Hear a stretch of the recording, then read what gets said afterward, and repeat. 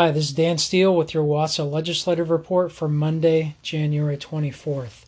This week, legislative committees continue to have full agendas working through hundreds of bills. Public hearings will begin to diminish soon as committees turn their focus to more executive action, with the legislature's first self-imposed cutoff deadline arriving. All policy bills must be adopted by their original House Policy Committee by February 3rd in order to remain alive. Bills with fiscal impacts must be out of their original House Budget Committee by February 7th in order to remain alive. It is important to know that bills failing to meet these deadlines will technically die. However, there are multiple ways to revive bills, so no bill is officially dead until the session ends. Fortunately, most of our highest priority bills have movement and some momentum. We do have to keep the pressure on, however, to ensure these bills don't stall. Priority bills that are moving include the following: Senate Bill 5595 and House Bill 1664 regarding staffing allocation enhancements requested by Governor Inslee and Superintendent Rakedahl, respectively. Both bills have passed out of their policy committee and await action by their respective fiscal committee. Senate Bill 5581 and House Bill 1808 regarding pupil transportation funding. The Senate bill passed from its policy committee and awaits action in the Ways and Means Committee. The House bill passed out of its fiscal committee and awaits action by the full House in the Rules Committee. Senate Bill 5563 regarding enrollment stabilization. This bill is actually passed out of its policy committee and awaits action in the fiscal committee. The House companion bill, House Bill 1590, has not yet been acted upon.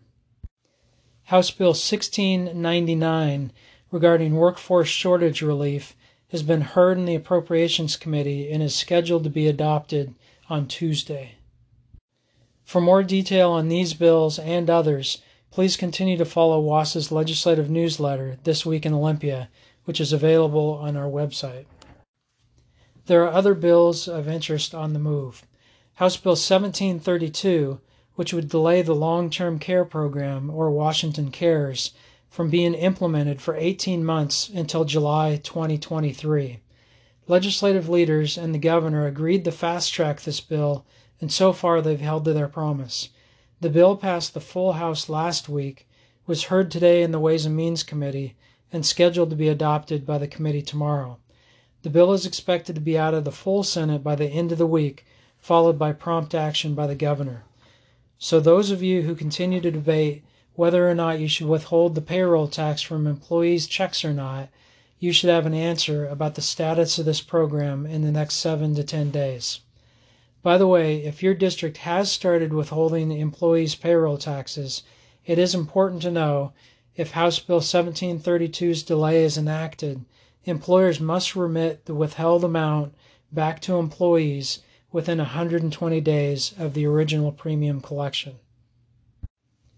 An issue of great concern is prejudgment interest, as contained in Senate Bill 5155 and House Bill 1754. In short, under current law, if an individual, an entity, or a public agency, which includes school districts, is sued for torturous conduct and loses in court, interest on the penalty begins to run on the date the judge or the jury enters the verdict. Under Senate Bill 5155 and House Bill 1754, the interest clock would start on the date on which the cause of action occurred. In other words, as an example, if a 7-year-old child is molested at school, then sues when they are 21 years old, if the district loses, interest on the damages run almost 15 years. In some cases, this could bankrupt a district. Fortunately, when Senate Bill 5155 was passed by the Senate last week, an amendment was adopted stripping public agencies from the bill. Sponsors, supporters, and the Trial Lawyers Association are now on a full court press in the House to get this amendment rolled back. While neither of these bills are specifically education issues, if either was adopted, they could have major detrimental impacts on districts. We would encourage you to contact your legislators, especially if they sit on the House Civil Rights and Judiciary Committee, to encourage the bill to be set down or at the very least adopt the bill with the Senate adopted amendments. Another issue we've had to fight against the last several years is Senate Bill 5326.